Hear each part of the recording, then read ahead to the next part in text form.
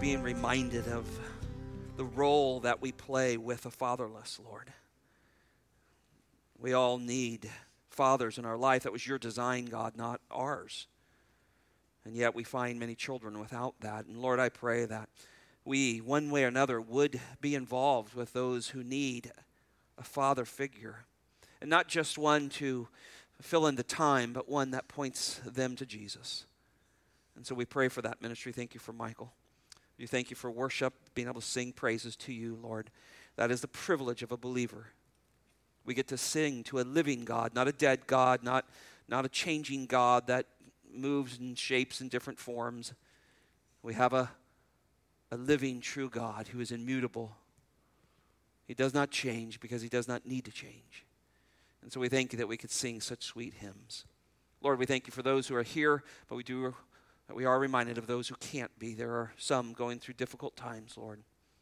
And even now, maybe some at home watching. We pray that, Lord, you would minister to them in a special way this morning. Bless those that are here, Lord. Thank you for the commitment to the church. So important. This is the greatest organization ever created. It'll never fail because you're the head of it, Lord Jesus. And so may we be dedicated to it. In Jesus' name, amen.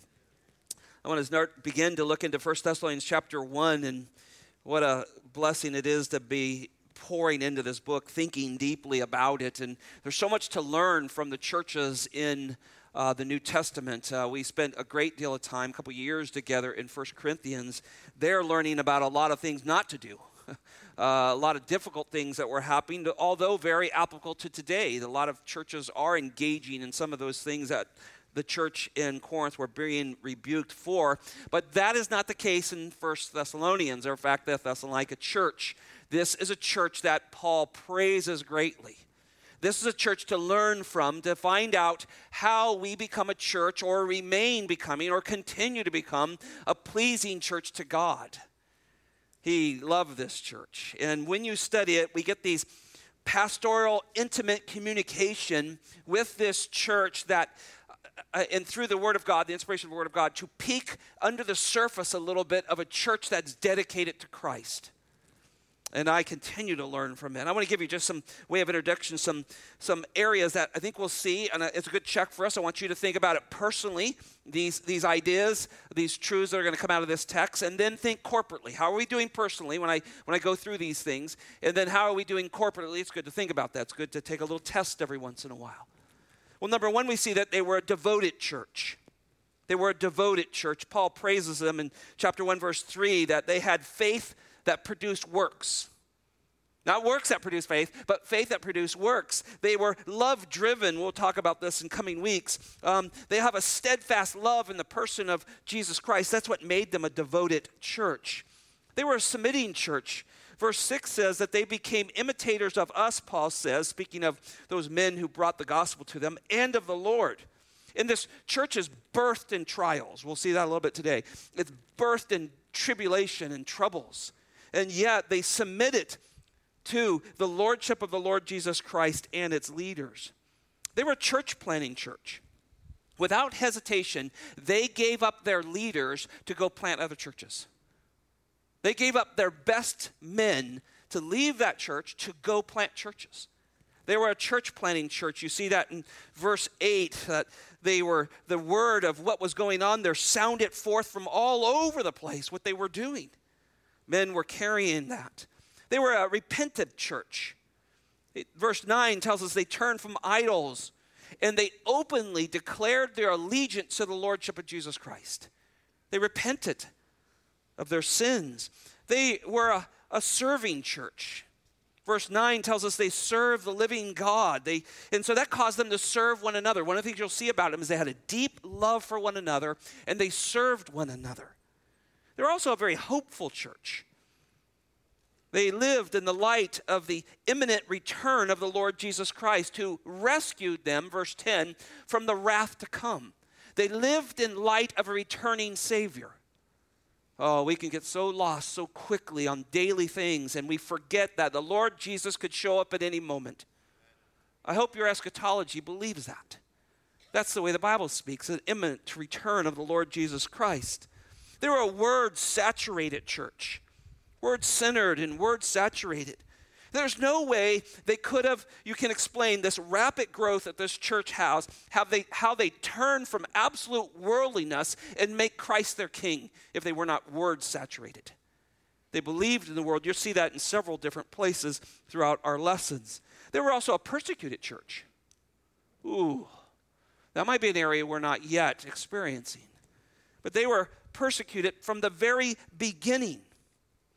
One of their great leaders, Jason, and we'll see him in a little bit here, we're going to talk about him, is drug out of his house as they looked for the Apostle Paul and Timothy and Silvanus. The church started in that. The Bible says in his second letter to Thessalonians, in chapter 1, verse 40, he says, "Therefore we ourselves speak proudly of you among the churches of God for your perseverance and faith in the midst of your persecution." This was a persecuted church, and they held together. That's something that we're yet to see, I think. What's going to happen when they drag us out of our homes? When they drag us out of our churches? Well, another reason for that is they were an uncompromising church. They were an uncompromising church. Chapter 3, verse 8, Timothy reports back that they were standing firm. Middle of persecution, middle of rejection by the city that they lived in, they were standing firm on the gospel. They were a God-pleasing church. Chapter 4, verse 1, Paul tells them that they are to live in light of pleasing God, and they were doing it, and he praises them for doing it, and then he says, but excel still more. See, I think Christians, we can get comfortable. Oh, hey, we got this going. Look at all the things we got going. Look at all this ministry we got going. Excel still more. The day is almost done. Night is coming. That's the message of Jesus. And so they were a church that, yes, wanted to please God, but they would excel still more. And then there's many more, but one more I just thought of. They're a loving church. They loved one another. And their love for one another is mentioned throughout the entire letter. And then yet they're challenged to live out that love of God and still excel more. Chapter 4, verse 9 and 10. And there's many more lessons that we'll learn as we go through this. So these are just a few that we begin to say, God, are we a church like that? Could a letter be written about our church in all of those areas? Do we have those biblical traits? Are we that spiritually healthy church? Now, as we think about this, I want to turn your attention to verse 1. And I want to turn your attention to the shepherding nature of the Apostle Paul. He was a great shepherd, and he worked for the greatest shepherd. And so you see this come out in many ways. Number one, let's look at a couple of thoughts here this morning briefly. Paul's love for making disciples and shepherds. Paul's love for making disciples and shepherds. Look at the very first verse with me. Paul and Silvanus and Timothy, to the church of Thessalonians, in God the Father and the Lord Jesus Christ, grace to you and peace. Well, brothers and sisters, Paul loved this church. And ever since he left it, his goal was to get back to it. That's when you know you love somebody. You can't wait to be back with them. Many couples I've counseled through the years as they prepare for marriage, I said, there's a night coming where you will not have to say goodnight on that phone any longer. Because you love to be together. Paul was that way with this church. From the time he left, he constantly spoke about how he was going to return. On his third missionary journey, Luke records in Acts chapter 9, verse 21, Luke's recording it says, Paul purposed in the Spirit to go to Jerusalem only after he passed through Macedonia. He was not going up to Jerusalem until he could go see those believers again in Thessalonica. That was his goal. We know he sent Timothy and Erastus back to him, constantly sending his trained men to check on that church and help them. And even while he was imprisoned, in his first imprisonment, he showed repeated zeal. I'm going to get back to Thessalonica. Though we don't have Acts 29 written, many theologians believe he got back there before his death. Now, he was a disciple maker, and he was a shepherd, and he loved to do that. And we see those men come out of this ministry. Paul produced many leaders, many disciples, many shepherds out of them. Men like Jason, I just already spoke of him. He was a Hellenistic a Hellenistic Greek. And so there were problems between, but yet God chose this man. And even by his name, Jason, it was a Hellenistic Greek form of Jesus or Joshua. By name, he was a follower of the Lord Jesus Christ. And we know he suffered in our passage we looked at last week in Acts chapter 17. He's drug out of his house. He's there protecting the Apostle Paul and the gospel going forward. He was willing to die for that church. And so we see men like Jason come along and be men of faith for this church. We find other men like Gaius of Macedonia. Now, he's not to be confused with Gaius of Derbe, Gaius of Corinth, or Gaius, the friend of the Apostle John. We find him in the third letter of John. This was a Gaius that came from Thessalonica. This man was seized with Paul in Ephesus. See, when you find these men, you go, man, these guys are committed. They could have easily said, hey, yeah, Jesus is cool. You know, that's good, but I'm not dying. I'm not going with you, Paul. You've been beat, stoned, shipwrecked, left for dead. I'm not going with you. But when you find men that God's calling to the ministry, they don't care.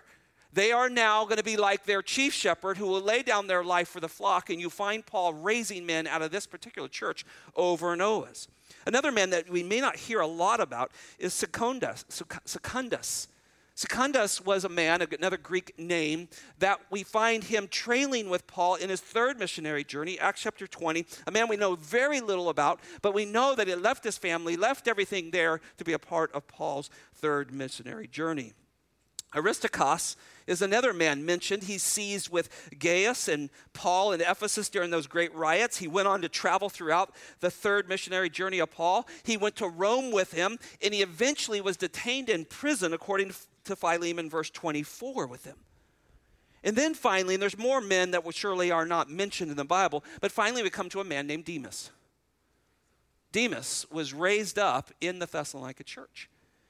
He's an actually very interesting study. When you study Demas, most of us remember that he forsake Paul in the end, right? You remember that, don't you? It's right at the end of his last letter, 2 Timothy chapter 4, somewhere around verse 12. Paul says he's forsaken me for this world. And so there are Demases that are there, but when you see Demas early in his ministry, we find him in places like Colossians chapter 4, verse 14. There he's serving side by side with Paul. Something happens to him. Pressures of the world, pressures to move away from the truth for whatever reason he abandons. But here you have this list of men. Now, 1 Thessalonians verse 1, notice there are two very special recognized men. First, we have Silvanus. The Bible starts out this, Paul and Silvanus and Timothy. He's only called Silvanus 3 times in the scriptures. But he's referred to Silas, and you heard Pastor Jason, when he's reading, you kind of think Silas, right? Because that's what we hear of him 13 times through the book of Acts. That's his name that he's used to, and I think that's that friendship that he had with Paul. Oh, this isn't Silvanus, this is Silas. This is my buddy. He was a very special man, a very special disciple of Paul's from this time to go on this missionary journey with him. You remember, we looked at this last week. He was a leading man in the church of Jerusalem. There he was selected by those elders to go back up to Antioch to say, here's what the elders decided, what we're going to put on the Gentiles who follow the Lord Jesus Christ. Remember, they weren't supposed to drink the blood or strangled and, or immorality and those type of things. And Silvanus here was selected because he was a godly man to go up and carry that message. And he went up with Paul and Barnabas, and he stood boldly before the councils in Antioch and proclaimed that. Now, Silas himself was a Roman name, Silvanus, and he was a Roman citizen. That was important. Paul was a Roman citizen, and that played out very important in Philippi. And just think about this. Paul selects him. That tells us a great deal out of all the men. Remember, John Mark had faded on him. And there became that debate between Barnabas and Barnabas and Paul, and it was a tension. There was heavy tension between two godly men, whether this guy's going to go with us. Paul was not about to take someone who was going to compromise, who was going to say one thing and do another thing. He was not going to do that. And so he takes Silas with him. And out of all the men that would have been in those two cities, Jerusalem and Antioch, this says something about this man. He was a special man. We know that because he suffered in Philippi. Acts chapter 16, he's in jail. He's beat with rods. He's he's cuffed, he's behind bars, he's doubtlessly beat up, and he's singing praises to the Lord. And he's there when that jailer comes to know Christ. He's there when that family comes to know. He's with Paul when Lydia comes to know Christ. He's there at the birth of that. This is a very special man willing to suffer for the Lord Jesus Christ. Look, it is the mark of a young man going into ministry. He's ready to say, I'll give up these things that are there, these worldly accolades, the things that I can get, what I'm rightfully could do by my own gifting that God has given me, and I'll lay it down, and I'll even lay down my own stripes for the Lord. He's a special man. And I think he was extremely faithful partner to Apostle Paul throughout his missionary journeys. Silas also had a very close relationship with Peter. If you read at the end of 1 Peter, chapter 5, somewhere around verse 12-ish, in there, Peter accredits him to recording his letter. This man is a special man. He is a man that the highest in the early church, because the elders in Jerusalem were setting the course for the church as it spread. Those men saw him as worthy of carrying the gospel. Well, certainly we have one more here, Paul, Silvanus, and then Timothy. He is the final member of the ministerial trio here, and probably Paul's chief disciple when we study him. He runs with Paul the longest, according to the scriptures. He even has 2 inspired letters written to him, entitled in his name. And in both those letters, both 1 Timothy and 2 Timothy, Paul says this about him: my true son. He wasn't his biological child. But that's how close. And when you serve with a man that way, you look to him as your spiritual father. And as Paul looked at Timothy as his spiritual son, many believe he was converted from hearing Paul's preaching on his first missionary journey. That would have been Acts 13 and 14. But life wasn't easy for this young man. He had a believing mother and grandmother that were Jewish, but he had what we believe to be an unbelieving Greek father. He did not have the spiritual upbringing that we've been talking about even in the service. But Timothy remained faithful to Christ. He trails Paul from Acts 16 all the way to 2 Timothy chapter 4. He's with him. And God blessed that very much. He joined Paul in that second missionary journey, and into his third. He was in his house arrest in Rome.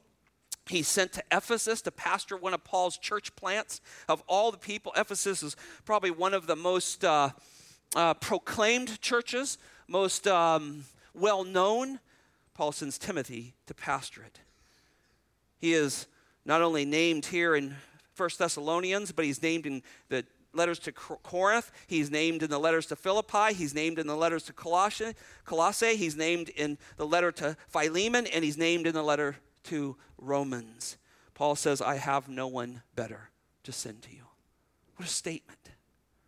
Would you like to be that person where someone says, I have no one better than you to send to you?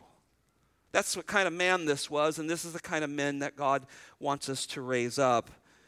Hebrews tells us that he went to prison and was probably released after the death of Paul. Isn't that challenging? Remember, he says, look, Timothy, God did not give you the spirit of weakness, right? He gave you the spirit of power. Paul's in jail. It looks like that's the end. And Paul challenges this young man, stand firm. And he does. And he goes to prison for it. We don't know the death of Timothy. There was no history of where he went, but we know he went to prison and he was faithful, most likely, to the end. The Bible says in Acts chapter 16 that Paul came also to Derbe and Lystra, and a disciple was there named Timothy, and he was the son of a Jewish woman and a Greek father, it says. But then it says this, and he was well spoken of by the brethren who were in Lystra and Iconium. He's not only well spoken in his church at home, he's spoken in several churches. This man was dedicated. He was not the bold preacher probably Paul was. He's a little more on the timid side, but this man loved Jesus and Paul loved him. One of the letters, when you go to the first letter that was written to him, I ask you to turn there, 1 Timothy chapter 4, verses 6 through 16 were verses when I began into ministry at a very young age, began being verses that I lived on. My mentor directed me to these verses, and I began to digest them constantly. And young men today in this room, I ask you to think with me as I go through this. And maybe some of you older guys, there's a huge movement within second career people going into the ministry, becoming elders, missionaries overseas. All kinds of things are happening with older men as well, and this is a great challenge. First 5 verses are Paul pointing out the apostasy and how hypocrisy works and how conscience gets seared and this list of don't marry and don't eat this and do nothing, all that stuff. He goes through all that. And in verse 6 he says, in pointing these things out to the brethren, you will be a good servant of Jesus Christ. And that's where this begins. What is a servant of the Lord Jesus Christ? And if you're looking to serve the Lord, these are good things to wonder if you're doing these things. Notice in verse 6, I'm in 1 Timothy chapter 4, verse 6. Notice this, constantly nourished on the words of faith. You want to serve the Lord? You want to be able to say, okay, God, I'll go where you want me to go. I'll do what you want me to do. I won't take the easy road. I'll take the more difficult one. You nourish yourself on the words of faith. Timothy had to leave his family. The comforts of a godly mom and a godly grandmother that were caring for him spiritually. He had to walk away from that. He had to walk away from churches he was comfortable in, churches he was having an impact on. He had to walk away from that. And notice it says on sound doctrine. Man, doctrine is not sound today in America. It's as slippery as you've ever seen from church to church. There is a sound doctrine. It is literal. You read it. It's not hard. The Bible's clear on what the Bible says about the Bible. What the Bible says about God and Christ and sin and the Spirit. It's clear. It is not hard to understand. You hold to those sound doctrines and you quit trying to read things into it. Timothy was a man that was told to hold on to sound doctrine, which he had been following. Verse 7, but have nothing to do with worldly fables fit only for old women. Now, some don't like that statement, but the idea here is worldly wisdom based upon experientialism. That's the problem. So much of the decisions that get made in church are made because of experiences, not truth from the Word of God. And we see it moving out. There's a huge movement within the American churches, and many missionaries and many native pastors overseas say, Scott, why is the American church so feminized now? It gets into our music, our preaching, our counseling, gets into all that stuff. Paul told Timothy, look, you don't have anything to do with that. On the other hand, you discipline yourself for the purpose of godliness. You reflect the God who saved you. Look, Olympics and all that were very important at that time, just like they are today, where physical fitness is a real important thing. He says bodily discipline is only of little profit. There's value there. You shouldn't neglect the temple. You should take care of it. But godliness, the reflection of your saving God the Father, his person and who he is, we should reflect him because we are his children, is profitable for all things since it holds promise for the present life and also to the life to come. Isn't that an amazing thing? When we walk with the Lord, it affects those around us. And it affects the future because God says, I'll use that person to share the gospel with the next one. It's such profound wisdom here. Think about this as a young man going to ministry and you start to consume these things. Verse 9 is a trustworthy statement deserving of full acceptance. I remember praying over these, studying over these. Oh, Lord, this needs to be me if I'm going to follow you. Verse 10, for we do not, notice the plurals here, for it is for this we, Paul uses a plural here, labor and strive, agonizo. It takes agony to follow the Lord at times. Because the rest of the world and much of Christianity is not doing that. You have to swim upstream. You have to fight the difficulties of people always basing everything upon their experiences. It's hard to counsel. Because they'll come in and they'll say, Pastor, you just don't understand. You've never gone through a divorce. You've never done this. You've never done that. You don't understand. Well, yeah, but this does. And see, Paul's pushing Timothy back to the Word of God. Labor and strive because we are fixed our hope on this living God who is the Savior of all men, especially the believers. Strive for this. This is why you get Timothy's. This is why you get Silas's. This is why you get Titus's. This is why you get these men that we're so fond of in the scriptures. Notice verse 11, prescribe and teach these things. Those are all commands. Those are imperative verbs there. Prescribe them, teach them. Don't turn from them. Verse 12, let no one look down on your youthfulness. Timothy was young. Titus was young. Some of these men were young. So what he does, he says, yeah, they're going to call you young, but let them see this. Let them see your speech, your conduct, your love, your faith, your purity. Show yourself as an example to those who believe. That's what he calls young men to do. And I think he calls all of us to do that. Maybe you're older, and don't let them look down on your elderliness. Let them look at your speech, your conduct, your faith, your love, your purity. Let them see you as an example for those who believe. Imagine if we were all this way, what kind of church this would be. What would we be doing with us around the world, here and abroad? Verse 13, until I come, listen to this, give attention to the public reading of the scriptures, to the exhortation and teaching. Oh, brothers and sisters, this is such an important comment. The power of the word of God just read publicly. Just read it. Right now we have translations that are floating around that are so loose, so far from what the original manuscripts taught us. They're so far away. God's word is so beautiful that Paul says just read it publicly. You know, when you do that, is you're saying, I don't need to add anything to it. That's what that says. I can read this publicly to you. It's why we read scriptures, whether it's in our call to worship or our scripture reading time, we just read it to you. And it's so fun to listen to you because I can hear people behind us going, Paul wanted him to have his trust in the word of God. But it isn't just reading it, it's preaching it. Notice the exhortation and the teaching. This is where we use the scriptures to exhort ourselves, to exhort and encourage one another, to teach the truth, verse by verse, word by word, to understand what God says versus what we think. That's a challenge. That's what kind of men this man Timothy was. Verse 14, now he gets personal. Do not neglect the spiritual gift within you, which was bestowed on you through prophetic utterances with the laying on of hands by the presbytery. Well, the presbytery is the leaders. And it's not something really woo-woo here, right? It's men saying, we believe this guy is called from God. You've seen us stand on this stage with men on their knees, graduations, men going to the ministry, men and women going off to the mission field, stand on them and say, we believe God has called this. And they're going to go and serve the Lord for many years. That's not some kind of little, show we put on in front of you. It's men saying, we believe these guys are called. These gals are called. They're going. And he says, don't forget that. Somewhere in Timothy's experience, imagine Apostle Paul and Peter possibly, and maybe the elders at Antioch or Ephesus or Derbe or Lystra or Iconium, somewhere around there stood over this man and laid hands on him and said, this man's going to the ministry. Can you imagine? First century. They're all wearing dresses. These men are committing their lives knowing that it probably will die for this.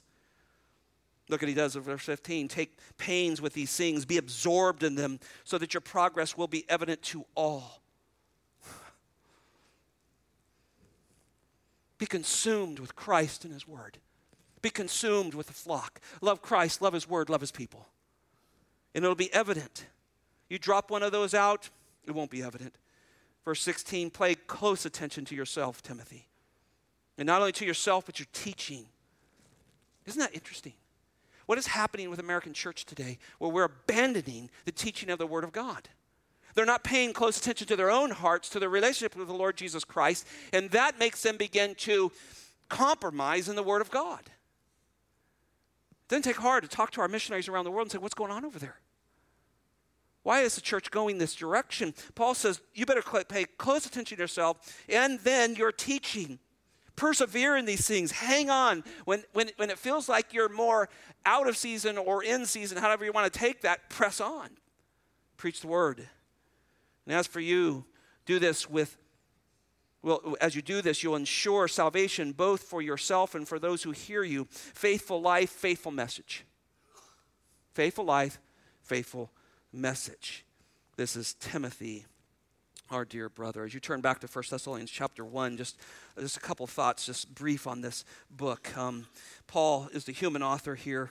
He's moved, of course, by the Holy Spirit. It's only been recently liberal scholars have doubted whether this was Paul.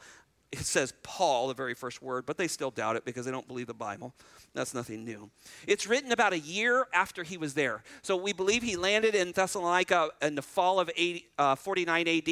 A year later from Corinth, that very challenging place. Remember how hard that was dealing with that church. He's writing to a church he loves dearly a year later, and they receive this letter.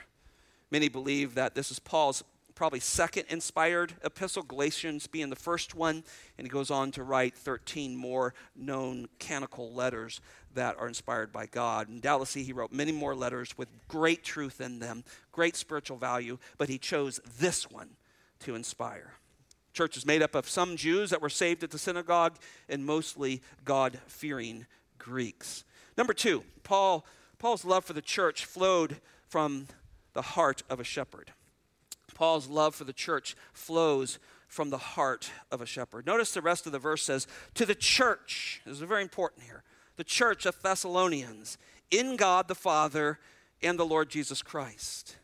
Well, the purpose and theme of 1 Thessalonians is just saturated throughout Paul's shepherding heart. He just has this shepherding heart for this church. And once he was separated, he longed to get back to them. And you'll see in his shepherding comes out in many ways. Notice he calls them the church of Thessalonians. This is the ecclesia, the spiritual assembly of God's people in a particular geographical location. You are the church. That means you are the called out ones. You are God's flock. He is not writing to some other group that distinguishes themselves as whatever club. He's writing to the church, and that's so important. The church is God's bride. And Paul knew that. He built his whole instruction around marriage, around that understanding that Christ laid down his life for the bride. This was a special group of people, and Paul understood that. Notice he says, in God the Father and the Lord Jesus Christ. I think he's just spiritually distinguishing them between the Jews of the synagogue. They would say, hey, we're of God the Father. Paul says, no, the church of Thessalonica is of God the Father and the Lord Jesus Christ. The ruler, the Messiah, and the one who became man for our sake. It's quite a statement. And he makes it known to them. And so this was not some civil group or political gathering or some legalistic religious group that gets together. This was the church. They were the chosen, redemptive group of people in that area that God claimed for himself for eternity. And that given that special name, the church of Thessalonica. I love that. And it reminds me how special every group is. The combining of the Father and the Son, I think, just speaks of the equality of Jesus. He combines, he puts a kai in there, which is the Greek word for and often associates equality. God the Father and the Lord Jesus Christ, equality. Speaks of his deity. And remember, they would not, the Jews of that day and many people, just like today, reject that Jesus is God. And so he puts it right in their title. And he brings in the entire Trinity. Verse 5, we'll see the Holy Spirit brought in there and how the Holy Spirit works. And so the whole Trinity is in the first 5 verses as he speaks to this. Now, look at the good shepherding that he does over this letter. Just flow with me as we kind of look at an overview of the letter. Paul starts it with just praising them, right? He prays for them, and he praises them in the first verses 2 through 10 there in chapter 1. He's always reminding them that they belong to God and God chose them and their conversion was evident. Then Paul, in his shepherding way in chapter 2, verse 1 through 12, there he begins to talk about his shepherding protection of them as he was being charged with allegations. Because remember, if you charge him with allegations, you're charging that church with it. And he goes through this whole dissertation in verses 1 through 2 in chapter 2 of protecting this church as he shares who he is and what God has done and shares how much he loves this church. He shepherds them through their suffering and persecution. And in chapter 2, 13 through 16, Paul was there to shepherd them and comfort them as they were persecuted. He knew persecution. He knew the battles of the mind and the heart, what would go on. He was constantly with them as they suffered. Chapter 2, 17 through chapter 3, 13, there, I'm taking bigger chunks. There we have this gospel-centered, Christ-exalting way of expressing the joy he had in their salvation. And he knew it, and their personal reports were coming back to him and how they were living for the Lord Jesus in difficult times. Chapter 4, verses 1 through 8, here he begins to shepherd the church through immoral attacks. Immoral attacks that were constantly coming. They were a threat because they were part of the religious fabric of life there. And so he lovingly challenges them to remember their moral purity as part of their progressive sanctification. Look at verse 3. For this is the will of God. That's so boldly marked in my Bible. If you want to come see it, I'll show it to you. Because when you see the Bible say, this is the will of God, don't you go, what is it? I want to know. Look what it is. Verse 3, your sanctification. Explain. That is, that you abstain from sexual immorality. They're being constantly plagued with it. Sound like it happened today? I mean, today it's just everywhere. Sexual immorality is so prevalent in America, it's celebrated. Well, listen, it was part of their culture, a part of their families, a part of their religions. Prostitutes were regularly part of the religious world they lived in. It was everywhere. And so he loves them and shepherds them through and says, hey, stay away from that. Young men, young women, it's ruining homes before you get one. It's destroying families. Still around today, and God, through his word, warns us, and here's a church heeding that warning. Learning to stay away from those things that destroy what God has set apart. Chapter 4, 9 through 12, Paul was always shepherding them to greener pastures. He was instructing them to love one another, but excel still more. Keep going. Lead quiet lives. Be hard workers. Remember, there's a man he's going to have to address in the second letter that isn't working. Listen, here's how we got to deal with this. We love this guy, but if he's not going to work, don't let him eat. You want to be a bum and hang around the church? There's instruction for you. Get a job. Be a productive part of this church. If you don't have a job, how are you going to give to the church? You know, how are you going to serve? What do you have? What's your testimony in the world? You're a missionary to the world. Every one of us are a missionary to whatever street you live on, whatever job you're at, you're a missionary there. But if you don't have a job and you don't have a home and you don't have some of those things, now, granted, there are difficult things that hit people, but that's what we do, right? That's where our benevolence is fun and how we come in. But to live a life that is not quiet in this world, too many Christians are too loud. Too loud. He says, live a quiet life. Be hard workers. What a great lesson. What a great lesson to be reminded of a church. They should say that church, they are not a bunch of people that are just taking.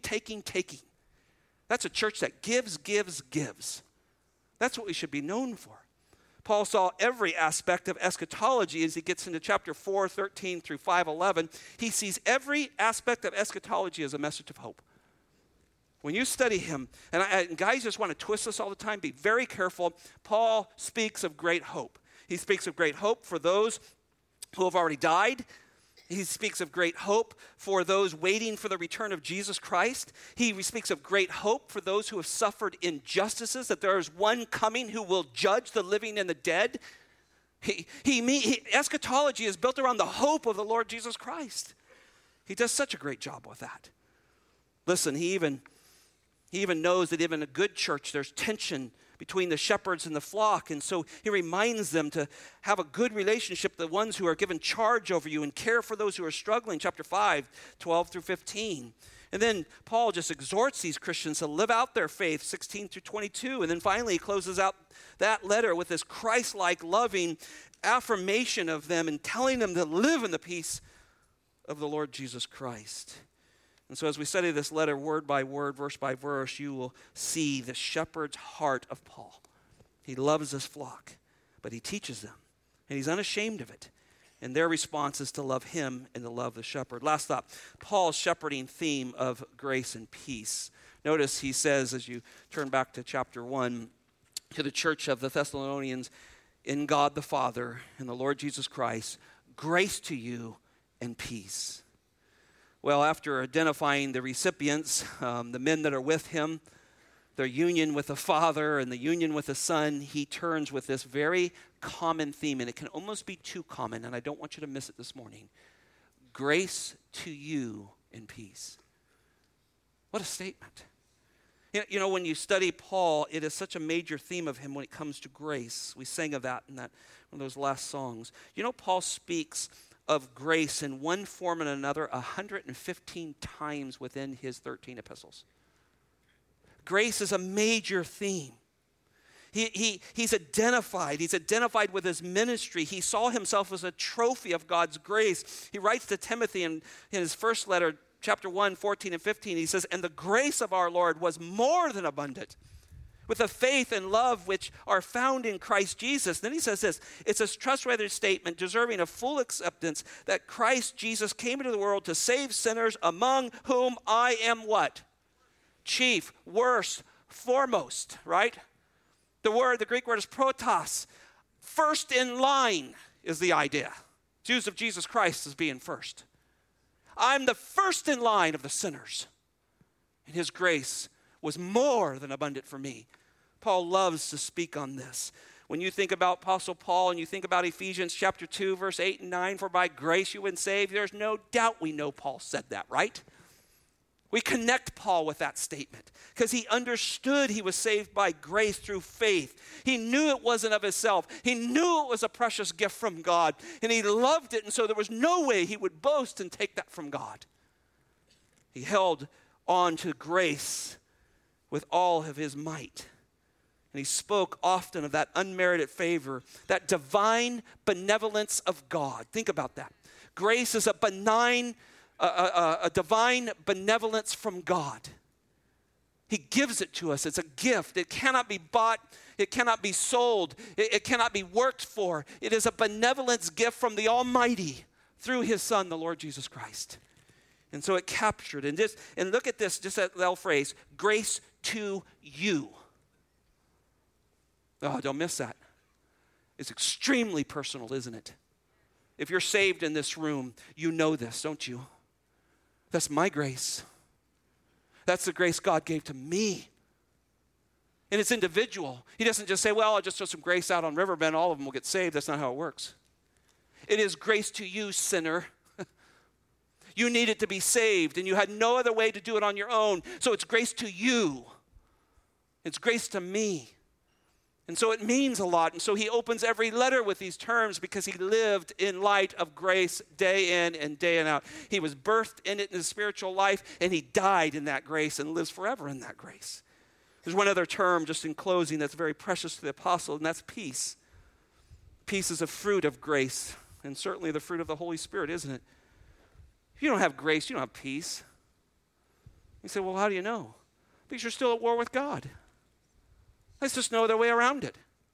You're still under the wrath of God if you don't have grace, you don't have peace, and you stay under the wrath of God. It's a terrible, terrible thing to think about. That means your family, your friends, your coworkers, your neighbors, your whoever else remains under the wrath of God without his grace. This is why we preach the gospel. This is why we live the gospel. Because peace is so important. Paul, just after he makes that great statement, for by grace you've been saved, verse 14, chapter 2 of Ephesians says, for he, Jesus Christ himself, is our peace. No Jesus, no peace. You understand that? So every religion that doesn't teach that he's God, every religion that doesn't put him as the head of the church, you know, I were just reading out of her Catholic Bible that she was given as a baby. We were reading what they say, their authority over the church. They have robbed God, the Lord Jesus Christ, of his authority over the church. It's clear in their documents. You want to be at war with God? You try to take Jesus Christ out of the scenario. You still remain in him. He is the only way to the Father. There's no other way, the Bible says. So Jesus Christ puts an end to this war between us and God. Thank God. Isn't that great? I mean, that's a fight you're not going to finish, right? You're not going to win that one. Okay, God, we're going to do it my way. You're going to hell. There's no other way. Jesus put an end to that war. There's no longer, think about this, there's no longer hostility between the living God of the Bible and me. That war started at the fall. It brought God's wrath, but it is no longer my battle. I don't have to war with God any longer. The Prince of Peace of Isaiah 9:6 is here. He hasn't finished all of his peace work, but he's finished it when it pertains to salvation. He's done it. And we're at peace through his finished work. And the Holy Spirit produces now a peace within our lives that's true of all believers. And then we realize how he did that. Romans chapter 5, verse 1 and following. Therefore, having been justified by faith, we have peace with God. Just take a breath there. Let me read that again and just take a breath as I close out that statement. Therefore, having been declared righteous by faith alone in Christ alone, as the idea, we have peace with God. You have peace with God. The other day I was somewhere and there was a plaque on the ground and it said, rest in peace. I stood over that plaque and I thought, man, I beg you, God, that this person knows you, because there is no resting in peace for that soul. We only rest in peace because we rest in the finished work of the Lord Jesus Christ. And he attained that through his finished work on the cross, and we put our faith in him alone, no one else. And if you're here today, brothers and sisters, friends that are just here visiting or listening online, if you don't have a relationship with God the Father through Jesus Christ, where your faith alone, your God-given faith is put in Jesus, you are still at war with him. And I plead with you to bend your knee to him now. Do not go another moment. Do not go another day. You will end up under his heavy hand of judgment. Well, Paul begins with peace.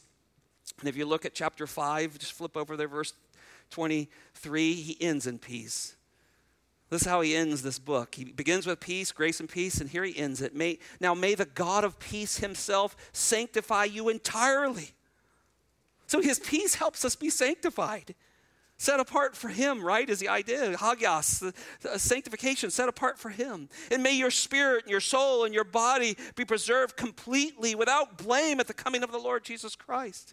If you go to the end of 2 Thessalonians, just over another page, chapter 3, verse 16, now may the Lord of peace himself continue to grant you peace in every circumstance. Ooh, grace and peace. We have nothing better than that. It's the mark of a believer. You have grace for salvation. You have peace with the Almighty. Father, thank you for a few minutes in your word today, Lord. We treasure this time. We treasure every word, every verse that you've given to us. May we claim this, Lord, as a gift from you, and may we hold it tightly and memorize it and hide it in our hearts, Lord. Father, raise up men in this congregation, men who are willing and ready to preach the gospel. Raise up godly women who will support them and walk with them. Raise up singles who will give up ambitions of marriage and everything else, if you so ask, to go and be a part of the gospel spreading around the world. Raise up second career missionaries, second career church planners who are willing to die to comfort and say, Lord, I want to finish well. Lord, help us be a church that resembles the church in Thessalonica. And may you get all the glory for what we do and say and sing here. In Jesus' name, amen. Amen. Oh, may God call us to holiness, right, church? To be obedient. Let's stand and let's sing as we respond to what we've just heard. It was finished upon the cross.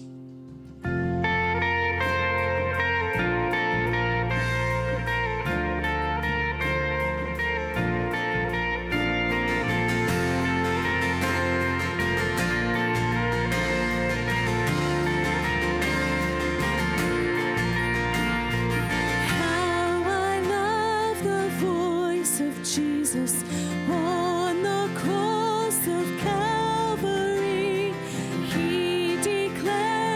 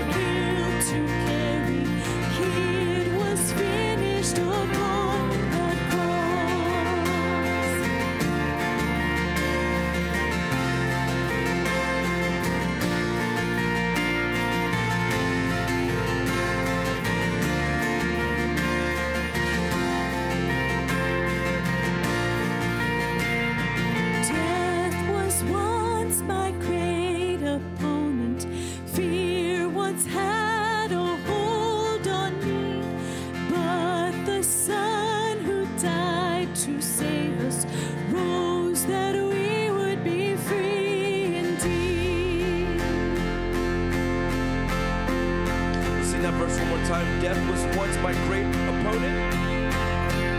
Death was once my great opponent.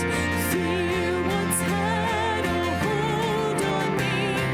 But the Son who died to save us rose that we would be free indeed. Yes, He rose that we would be free indeed.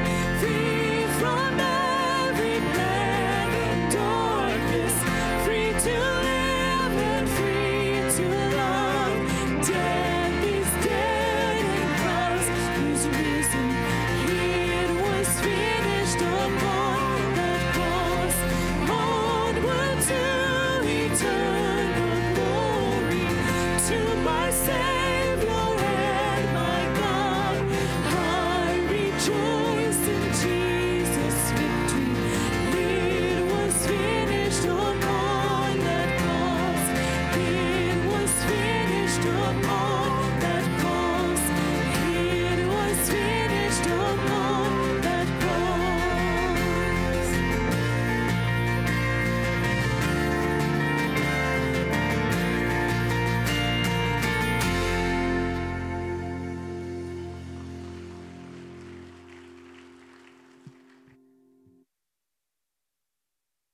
Not ask for a better closing song. Thank you, Hayward. In our benediction, I just want to read those closing verses. Bow your head with me and listen to the word of God. Now may the God of peace himself sanctify you entirely, and may your spirit and soul and body be preserved complete, without blame at the coming of our Lord Jesus Christ. Now may the Lord of peace himself continually grant you peace in every circumstance. The Lord be with you all. Amen.